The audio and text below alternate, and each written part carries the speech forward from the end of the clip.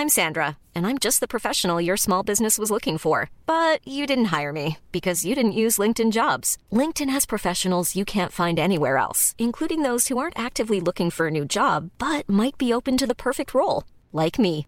In a given month, over 70% of LinkedIn users don't visit other leading job sites. So if you're not looking on LinkedIn, you'll miss out on great candidates like Sandra. Start hiring professionals like a professional. Post your free job on linkedin.com/people today. Millions of people have lost weight with personalized plans from Noom. Like Evan, who can't stand salads and still lost 50 pounds. Salads generally for most people are the easy button, right? For me, that wasn't an option. I never really was a salad guy. That's just not who I am. But Noom worked for me. Get your personalized plan today at Noom.com. Real Noom user compensated to provide their story. In 4 weeks, the typical Noom user can expect to lose 1 to 2 pounds per week. Individual results may vary. Hey there, it's Michelle Norris. I'm host of a podcast called Your Mama's Kitchen. When I travel, I'm usually looking for a way to find a taste of home when I'm not at home. And one of the things I love to do when I am at home is entertain. And Airbnb allows me to do that. When I was in California recently, I rented a house that had a great kitchen. And when we were sitting around the table, we're all thinking, we're in someone else's house. Someone could be in all of our homes as well. If you have a home, but you're not always at home, you have an Airbnb. Your home might be worth more than you think. Find out how much at airbnb.com/host. In business, you rarely hear the expression for life. You make a purchase for a product, for a service, and there's a time frame there. Well, that's not the case with Awaken 180 weight loss. Allow me to explain. You know, a year ago, I started with Awaken 180 weight loss and had incredible success losing weight. But you can lose all the weight in the world and not keep it off. And what good is it? That's why I have support for life from Awaken 180. Yeah. I mean, I go back for check-ins and make sure everything's going smoothly. But if I ever had a problem, the counselors are there to get me back on track. Why don't you do what I did and call for a consultation? 844-346-1800. 844-346-1800 or go to awaken180weightloss.com. The CBS Radio Mystery Theater presents...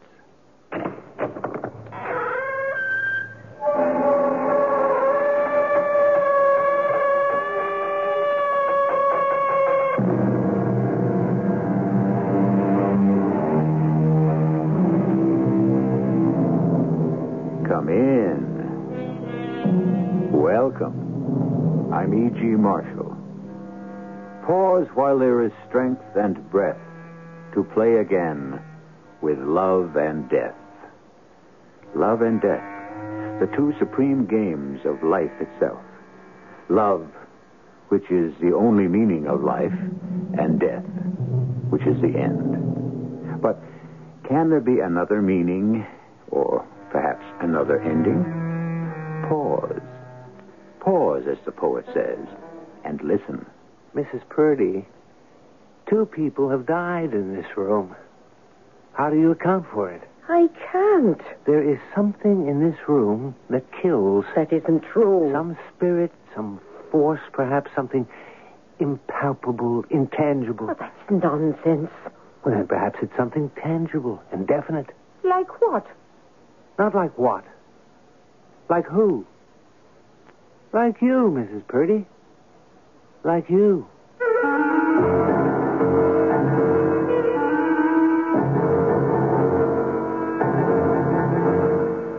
Our mystery drama, Don't Die Without Me, was especially adapted from the O. Henry classic for the Mystery Theater by Sam Dan and stars Robert Dryden and Marion Seldes.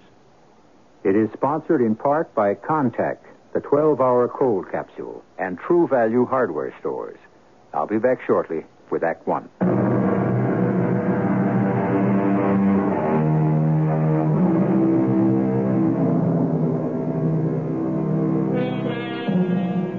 Restless, shifting, as fugacious as time itself, is a certain vast bulk of the population. of the red brick district of the lower west side of Manhattan. Homeless, they have 100 homes. They flit from furnished room to furnished room, transients forever, transients in abode and transients in heart and mind. They sing Home Sweet Home in ragtime. Thus begins a tale by O. Henry, the great master of irony, which illuminates two of life's greatest ironies, love and death. Ah, but the tale is begun. Let the storyteller continue. Hence, the houses of this district, having had 1,000 dwellers, should have 1,000 tales to tell. Yes, there must be a story behind every one of those windows. This open one on the second story, from whence comes music played on Mr. Edison's latest invention. The tune is ragtime. But does the heart beat in ragtime too? Or to the lonely listener, is it a song of love, of hate, of hope, or despair? Wait. What's that down the street? A crowd, an ambulance. And isn't that my good friend, Sergeant O'Donoghue? All right, now move on. Don't you have nothing better to do? Sergeant O'Donoghue. Oh, it's you, is it? What happened here this evening? You spelled my name wrong. It was printed incorrectly in your newspaper last Friday. The linotype setter is an Englishman. Well, that explains it. Well, what explains this? What's taking place here tonight? Well, now, sir, how would I know that? Just being a police officer. Oh, come on, Sergeant. Police officers know everything, especially if they're named O'Donoghue. O'Donoghue with a G. I remember. Now, sir, tell me something. Why do they come to New York town? Why does who come to New York? All the sweet and pretty young things. Ooh, it's the bright lights of Broadway, Sergeant. Even a police officer knows that. Yes, like moths to the flame. I see where this is leading. And here this evening we had a little moth. Perhaps she believed she was a butterfly, but what does it matter? The flame consumes them all in the end. Well, I'm certainly a man who can follow a figure of speech, but what is this flame to which you refer, Sergeant? The flame of despair and the flame of loneliness. They sit alone in a furnished room, a stranger among strangers, and they look at the flames. The leaping yellow flames. The leaping yellow flame? But now it has become the flicker and blue light of the gas range. They look at the light, and it's so cold and distant. A chill flame without light and warmth, like life itself, cold and dark. So they lean forward, and almost without thinking, they blow out the flame. Now, they're alone in the blackness of the night, and all is silent except for the gas. The low, soft hiss of the gas. What you're saying is that a girl in this building turned on the low, soft hiss, like the hiss of a snake. But a kindly snake. She's dead then, Sergeant? Yes, sir. May the good Lord rest her gentle. Are they sure? Oh, yes, the doctor was there. He passed down the word. You'll have to step out of the way, sir. They're taking her down now. A very young doctor who rode the ambulance for the city hospital and who was still very new on the job tried to hide the horror in his heart with a look of cynical boredom on his face. But wasn't quite experienced enough to carry it off yet. He was followed by two orderlies who carried a stretcher. The face of the poor unfortunate was supposed to be covered, but the blanket had slipped. For a moment, I caught a glimpse of a fair young face with reddish gold hair. A beauty mark on the chin. Just for a moment. And she was gone. Into the ambulance and away. To be lost and gone forever.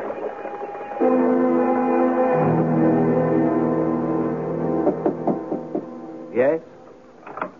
I've come in to take away the breakfast dishes, sir. Well, I see I can't do that, since you've had neither a sip nor a bite. Mrs. Porledge, you have excellent powers of observation. And you seem to be a bit snippy this morning, Mr. Porter. Oh, that's true.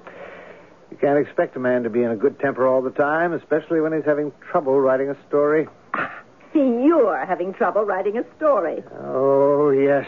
How is that possible? Why would a beautiful young lady want to end her life? There's a man in it somewhere. Could there be another reason? Nah, not for a woman. Now, this young lady ended her life in a... it could be considered a theatrical rooming house. Perhaps she was despondent because her career had failed. Nah, I wouldn't believe it. You said she was young and beautiful? Well, the world doesn't have to come to an end for that kind. No. I could only believe she'd end it all for love. That's the only way you'd have it? Afraid so. And you'd better stop fighting it. The reddish gold hair. For a moment, it seemed like a halo around that angelic young face. A face I knew I would never forget. Why? Why did she do it? Who was she? I looked through the papers. Nothing, not a word. So much happens in the city, there isn't room for everything. Especially the passing of an unknown, obscure young girl, even if she is beautiful. So many of them are beautiful. So beautiful it breaks your heart. Well, I would have to ask questions. Yes? Are you the landlady? Yes, I am. Her name's Mrs. Purdy. You want to rent a room? About the young lady who died here last night. What young lady? Well, that's what I want to talk to you about. Are you a cop? No. Then what are you snooping around for, asking questions? I'd like to know why You got the wrong address, sir. Now, wait, before you slam the door in my face, I'm a newspaper man. What do you want? She was nothing. She was nobody. Who's going to be interested reading about her? I want to ask you a few questions. Oh, come on. Give me a break, sir. If it gets known somebody done the Dutch act in that room, nobody's going to want to rent it. Well, would you? It doesn't have to get into the newspaper. Oh. Well, now, you're a gentleman. Are you sure you're a reporter? Can we talk inside? This is the room. This is the room. I see. Well, what's the matter? It ain't nice. Well, I mean, what do you want for $4 a week, the Ritz? What was her name? I don't know her name. Well, how can that be possible? Well, the name she gave me was Helen Smith. Do I know if that was her real name? What did she do? Well, I don't know. Where did she work? I don't know. Didn't you ask? Well, why should I ask? If they want to tell me, they tell me. Otherwise, all they got to do is behave themselves and pay the rent. Where did she come from? I don't know. How long had she been here? How long? Well, 3 weeks. Yes, I remember I was supposed to collect the 4th week's rent from her this morning. So, you don't know who she was, where she came from, what she did, or why she killed herself? Who knows? What happened to her belongings? Belongings? Oh, she didn't have none. Oh, what I mean, she had the dress she was wearing and another one, a skirt, 2 blouses, some underthings, and the shoes she was wearing. Oh, just a few stitches of clothing was all she had to show for the world. Poor child. And among the things she owned, there was nothing to identify her? No, sir. No jewelry? Jewelry? Oh, bless us. No. A watch, a ring, a bracelet? Nothing. Who discovered her? Oh, that was my misfortune. I was sitting in the kitchen drinking beer with Mrs. McCool, my next-door neighbor. And I said, "Is there a smell, Mrs. McCool?" And she answers, "There's a smell, Mrs. Purdy." And with that, we put down our glasses and come rushing up here to the 3rd floor back. We open the door. And there she is, poor child, laying on the bed. And... Yes? Well, we open the window, but it's too late. So we both ran screaming downstairs into the street. Well, what else can you tell me? Oh, nothing. Nothing at all, sir. We saw the policeman on the beat, and he sent for the ambulance. Oh, not that it done her any good at all. And there's nothing you can tell me about the girl? Well, I've already told you everything I know.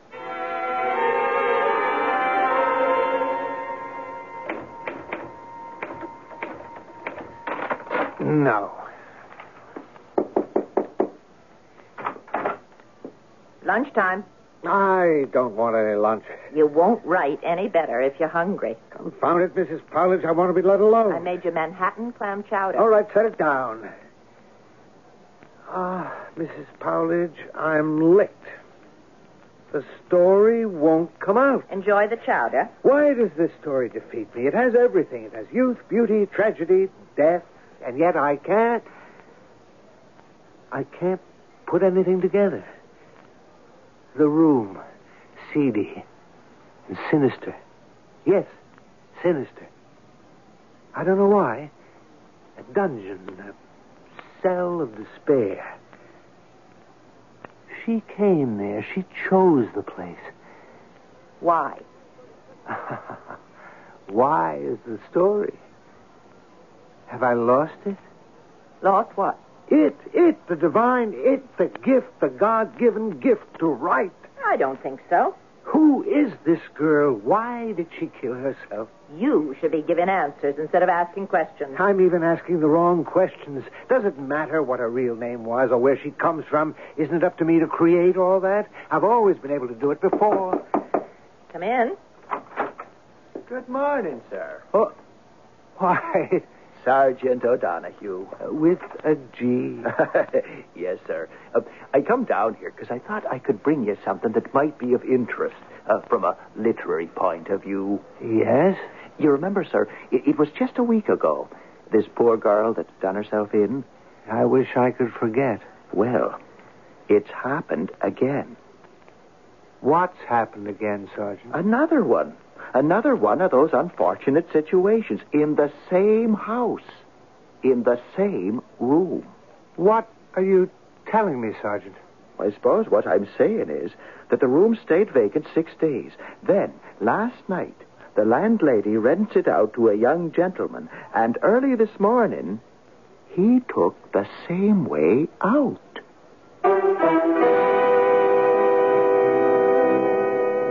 Well, what are the odds? We're discussing the final desperate actions of two defeated young people. What are the odds that they could have chosen the same room out of so many thousands in the city? Consider the room. Is there something in the room or about the room? We try to answer questions like these in Act 2, which I shall bring you shortly.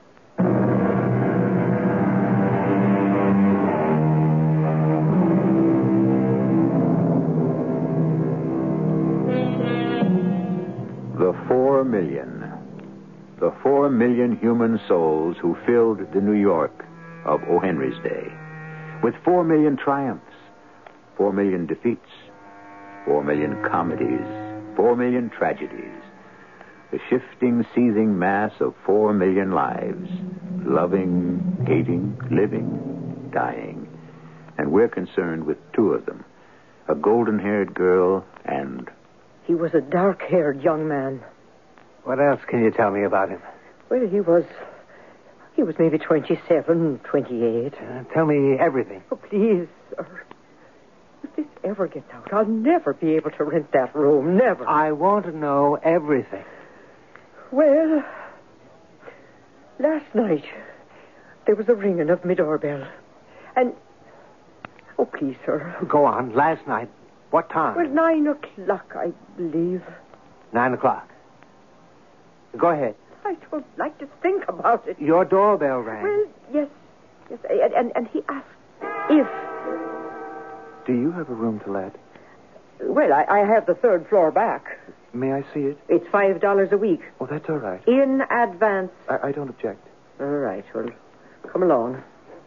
Now, I keep a very nice, clean house. What business are you in? How long do you plan to stay there? I must say, you ain't very talkative.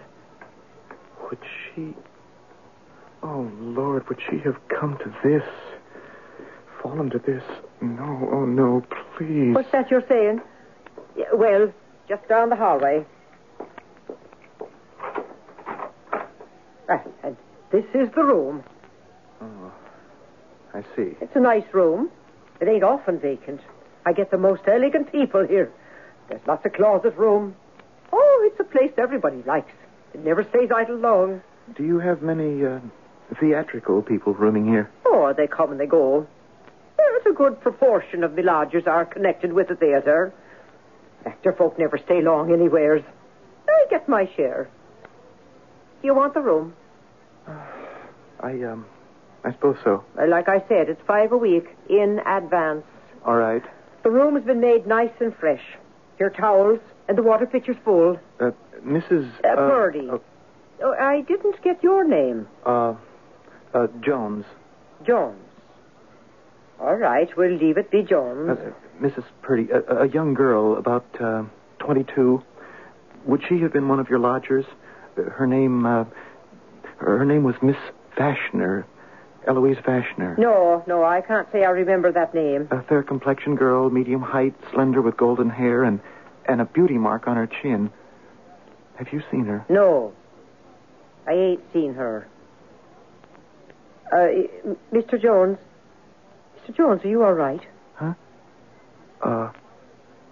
Yes. Good night, Mrs. Purdy.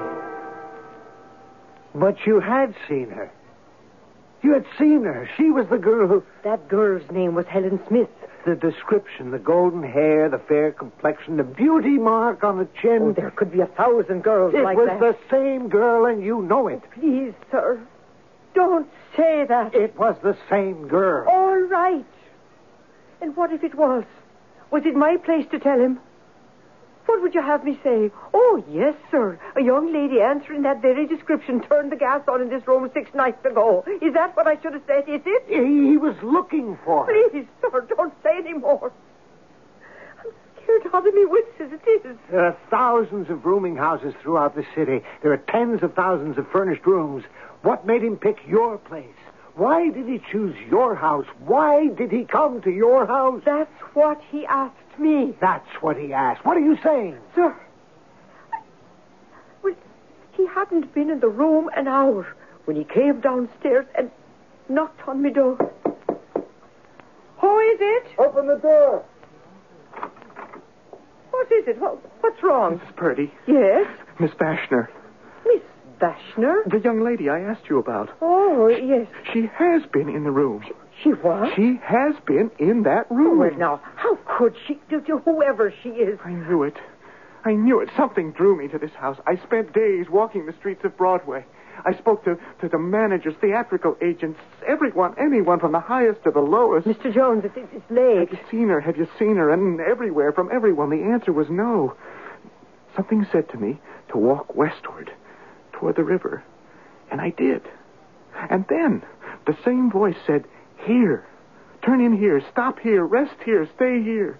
Here is where you will find her. Now tell me, Mrs. Purdy. I've already told you, Mr. Jones. I ain't seen her. No, I can't accept that. The voice was too strong, too clear. It guided me here, to this house. I wouldn't know about that. And to that room. She was in that room. No. Well, who was in that room? Who? Who was the last one to occupy it? A gentleman. No. It was a woman, a young woman, a pale, slender woman with golden hair and blue eyes and a beauty mark on her chin. Eloise Vashner. My Eloise. It had to be. Because I had to keep my promise. What promise? Tell me she was here. And tell me where she went. Well, the one you're thinking of, she was never here. But...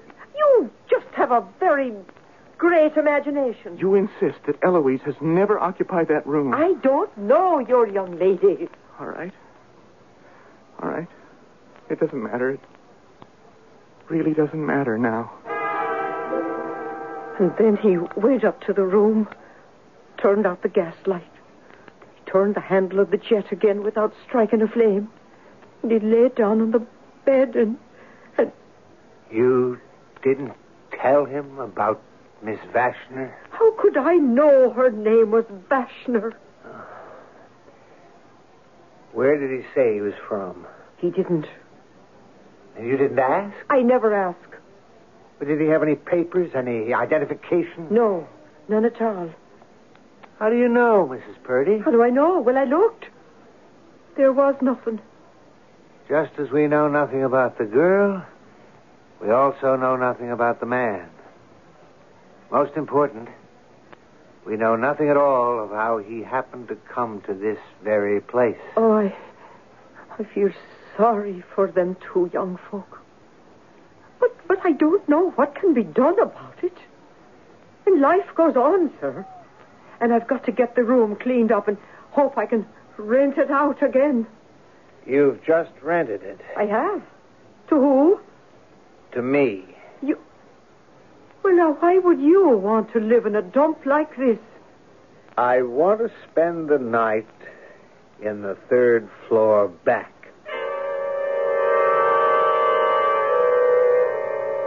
Two people had died in that room. Were they connected to each other? My romantic writer's instinct said yes. I wanted them to know each other, to be in love with each other, and to have died because of a misunderstanding. That was the story I wanted to write. A story of star-crossed lovers in the shadow of the 9th Avenue elevated. And yet, there could have been another interpretation. The room itself. There may have been something in the room itself. Something strange and terrifying and deadly in the room itself. The only way to find out was to sleep in the room. Spend the night there. And, if necessary, fight against the room itself. Yes? Sir, I wanted to know, is there anything you need? Oh, no. I'll be quite comfortable, thank you. Why? Nothing. Well, I'm not sure it's nothing. Mrs. Purdy? It is. It's nothing at all. Well, then why did you hesitate before you said nothing? Because, well... Yes, Mrs. Purdy. Because? Because whatever else was true about them, the fact is the last two people who slept in this room were troubled people. Troubled? You know what I mean. Troubled. It's something that shows in their eyes. Oh, you can hear it in their voice. And, sir, you look like a troubled person to me. I do? Yes, sir, you do. And, well, maybe the room gets to be, well, too much. Do you know what you're talking about, Mrs. Purdy? Yes, sir. And so do you. So I'm asking you, if you're really and truly troubled, don't spend the night here. Thank you for your concern, Mrs. Purdy. Well, I just couldn't afford to have a third one. I mean 3. And in just about the space of a week, I'd be ruined forever. Oh, I hadn't thought of that. And it might be best if I was never to rent it out again. I could use it for storage. Yes. That's exactly what I'll do. I've just decided, starting tonight. Starting tomorrow, Mrs. Purdy. But I won't let you stay here. I'm afraid you have no choice. I've paid my rent in advance. All right, sir. But after it's too late, don't say I didn't warn you.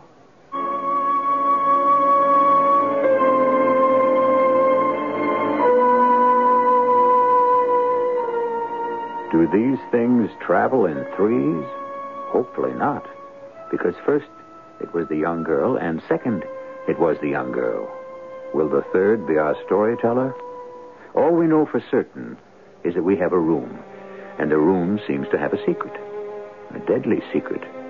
Certain also is the fact that we're on the threshold of Act 3, where all secrets must come out into the open.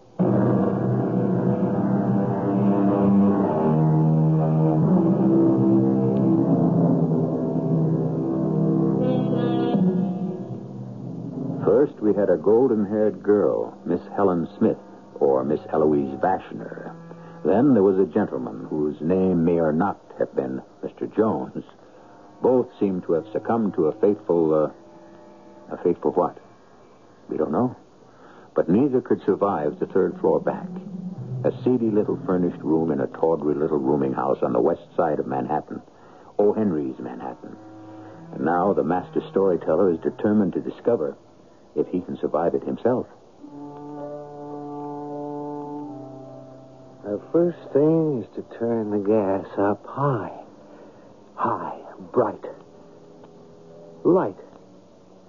Nothing like bright light to dispel dark secrets. So, what have we here? Dingy, grimy little cell. But what's the story? Could it have been murder? Murder. Oh, rule nothing out. Suppose I were to talk with my friend Sergeant Seamus O'Donoghue, with a G. Supposing I were to say, you're satisfied with suicide?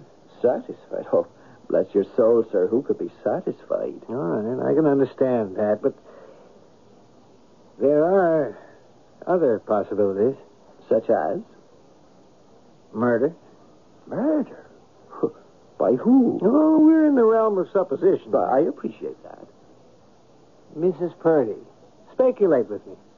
Suppose Miss Smith or Miss Vashner had something of value. Such as? Oh, a ring, or a jewel of some sort. A gift from a loved one. And Mrs. Purdy saw it. And Mrs. Purdy was tempted. And Mrs. Purdy stole into the room. She had a key. And she turned up the gas. And your evidence? I have none. Well, then of what value is this theory to the police? It's of no value at all to the police. But then why do you present it to me? Because I'm a writer, and everything goes through my mind. Well, sir, going along with that theory, for the sake of argument, as it were, say she killed the poor, unfortunate young lady. How do you account for the death of the young man? The young man knew. What did he know? He knew the young girl had been in that room. How? I don't know yet. But he knew that Mrs. Purdy had killed the young lady. Well, but how did he know that? I don't know that either yet. But he insisted to Mrs. Purdy that the young lady had been in that room. Mrs. Purdy was afraid of him. So, later that night, when he was asleep... You're saying she did the same thing to him? Yes, I believe that's what I'm saying. Well, no, I must go back to the original question. Where is your evidence? Unfortunately, it doesn't exist. Well, then, sir, where are we? We're still at the beginning of my story. What did happen to these unfortunate people? And what is there about that room? And so, I sit here and wonder. Let me examine the room again. The room. The threadbare rug. Smudged finger marks on the faded wallpaper. The bed, distorted by bursting springs. And the room itself has been carelessly set in order. On the dresser, a half-dozen hairpins. Discreet, anonymous. In the drawers, a fragment of a handkerchief. A broken bone button, a pawnbroker's card. 2 forgotten marshmallows. A book on the divination of dreams. And deep dust on the windowsills. An old, dried-out, half-smoked cigar in the corner. An old cork. Broken pencil. All the debris of those who are homeless in this, their temporary home. And then I could smell something sweet and delightful. It was the smell of mignonette. It came as a single buffet of wind with such sureness and fragrance and emphasis that it almost seemed a living visitant. And then the room grew dark. I heard voices. Voices, clear. And here, in the room. I love you. I love you, Eloise. And I love you, George. I don't want to live without you. George, I'm supposed to be the romantic one. I can't conceive of life without you.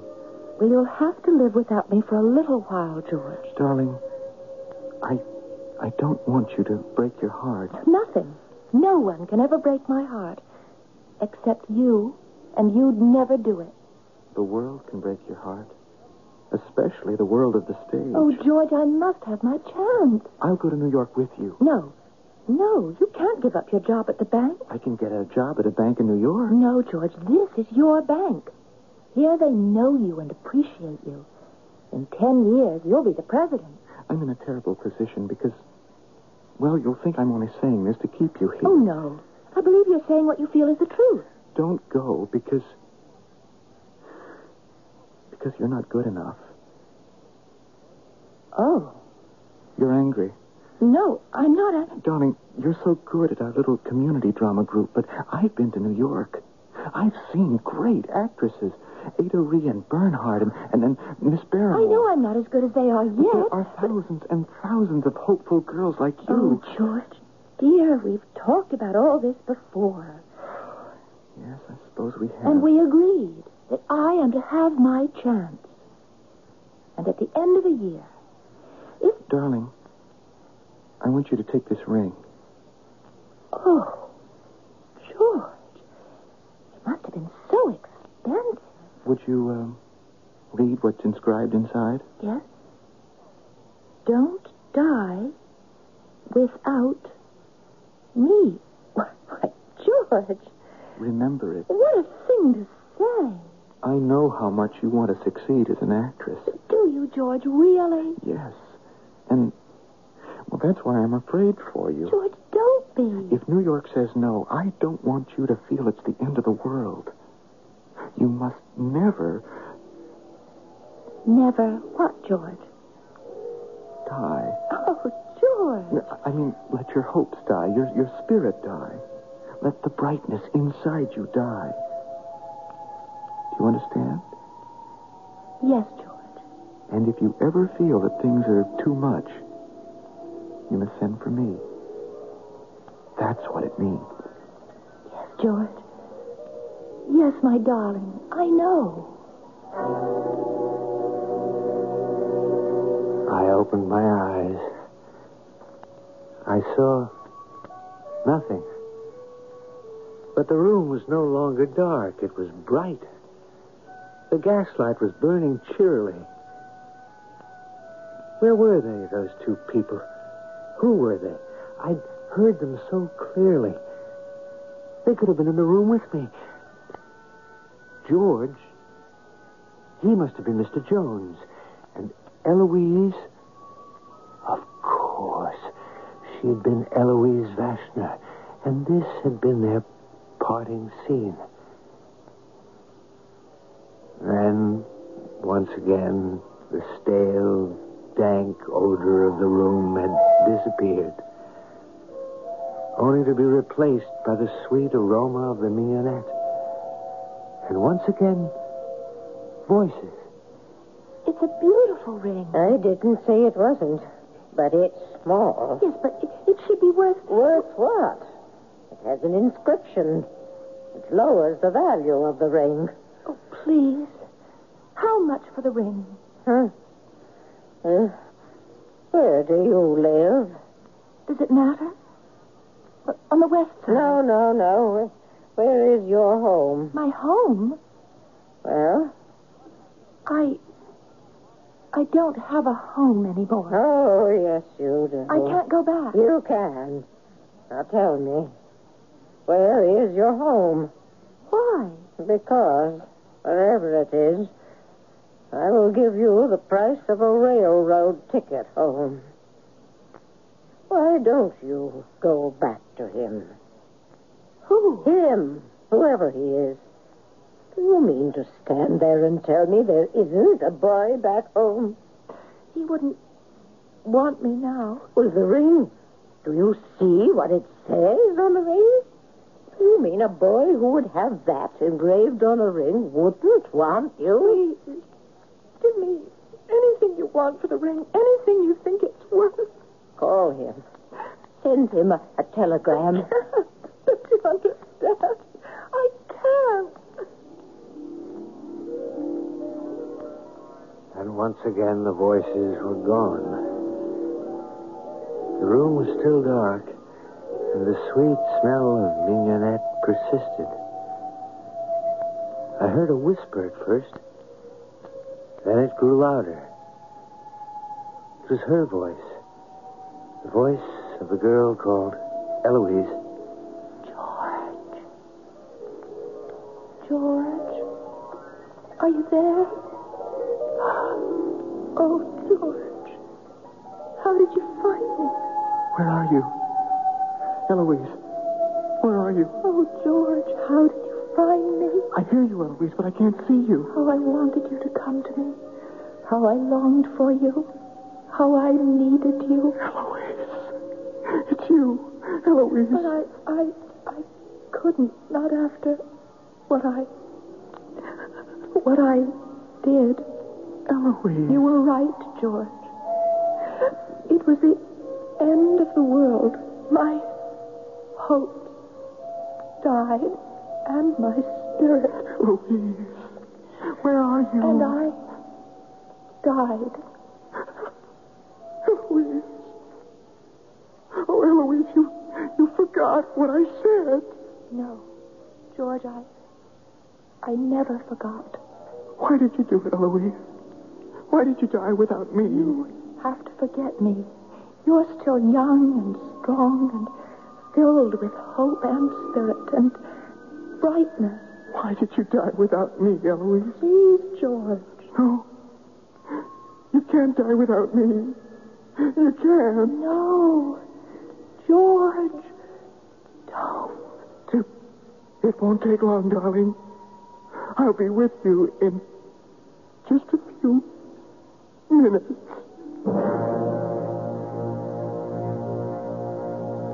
Suddenly, the aroma of mignonette was gone. In its place was another smell, a sickly, sweetish smell. And I heard it in the dark. I heard it. Sergeant Seamus O'Donoghue's deadly snake. The gentle snake that neither bites nor crushes, but who breathes the sweet and pungent air of death. Yes. The jet was turned on, but the flame was out. Quickly, because by now I was starting to cough and gasp, I turned off the jet, threw open the window, and breathed the open, life-giving air.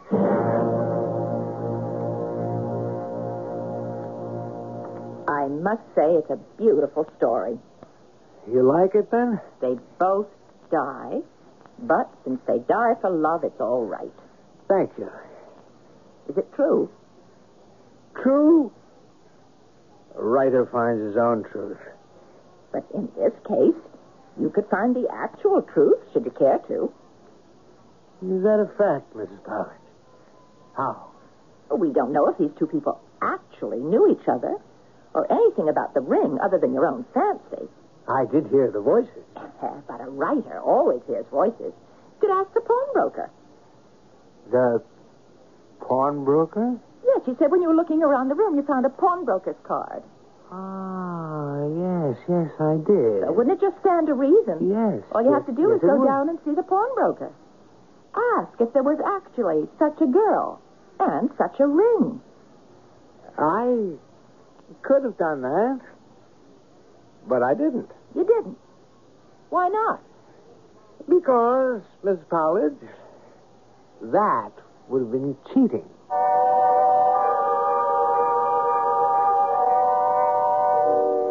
Which is something O. Henry would never do to a reader. And so, the master of irony and suspense was so good at it, because in suspense is how he loved to live himself. He must have been his own best reader, just as surprised by his surprise endings as you and I are. I'll be back shortly.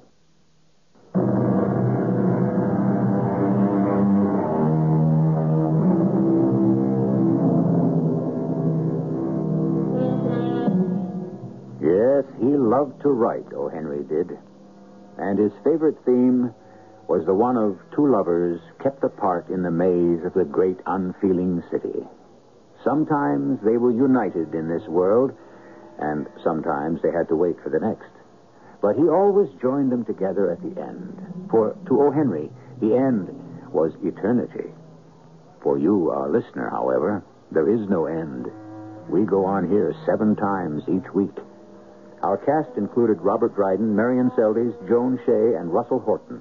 The entire production was under the direction of Hyman Brown. And now, a preview of our next tale. A short barrel comes out of holster faster on the draw. Draw? But what are you talking about? Oh, nothing. And don't you say that to me, Luke. Now, what you want me to come out here for, huh? To watch me. To watch you what? See that bottle sitting on that rock? Uh-huh.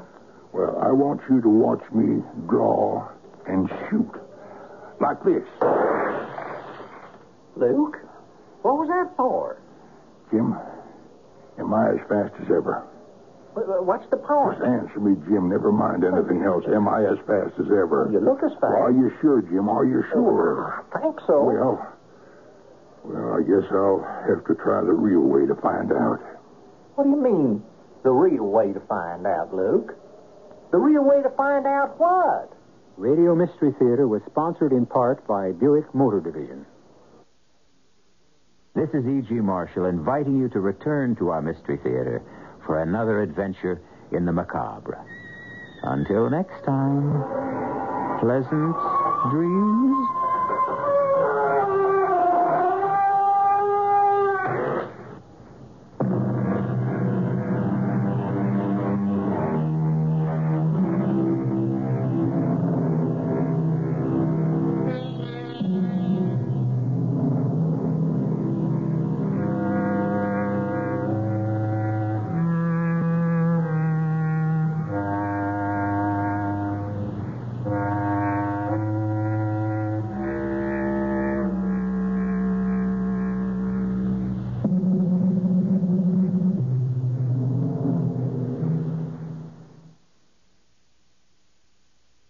In business, you rarely hear the expression for life. You make a purchase for a product, for a service, and there's a time frame there. Well, that's not the case with Awaken 180 weight loss. Allow me to explain. You know, a year ago, I started with Awaken 180 weight loss and had incredible success losing weight. But you can lose all the weight in the world and not keep it off. And what good is it? That's why I have support for life from Awaken 180. Yeah. I mean, I go back for check-ins and make sure everything's going smoothly. But if I ever had a problem, the counselors are there to get me back on track. Why don't you do what I did and call for a consultation? 844-346-1800. 844-346-1800 or go to awaken180weightloss.com.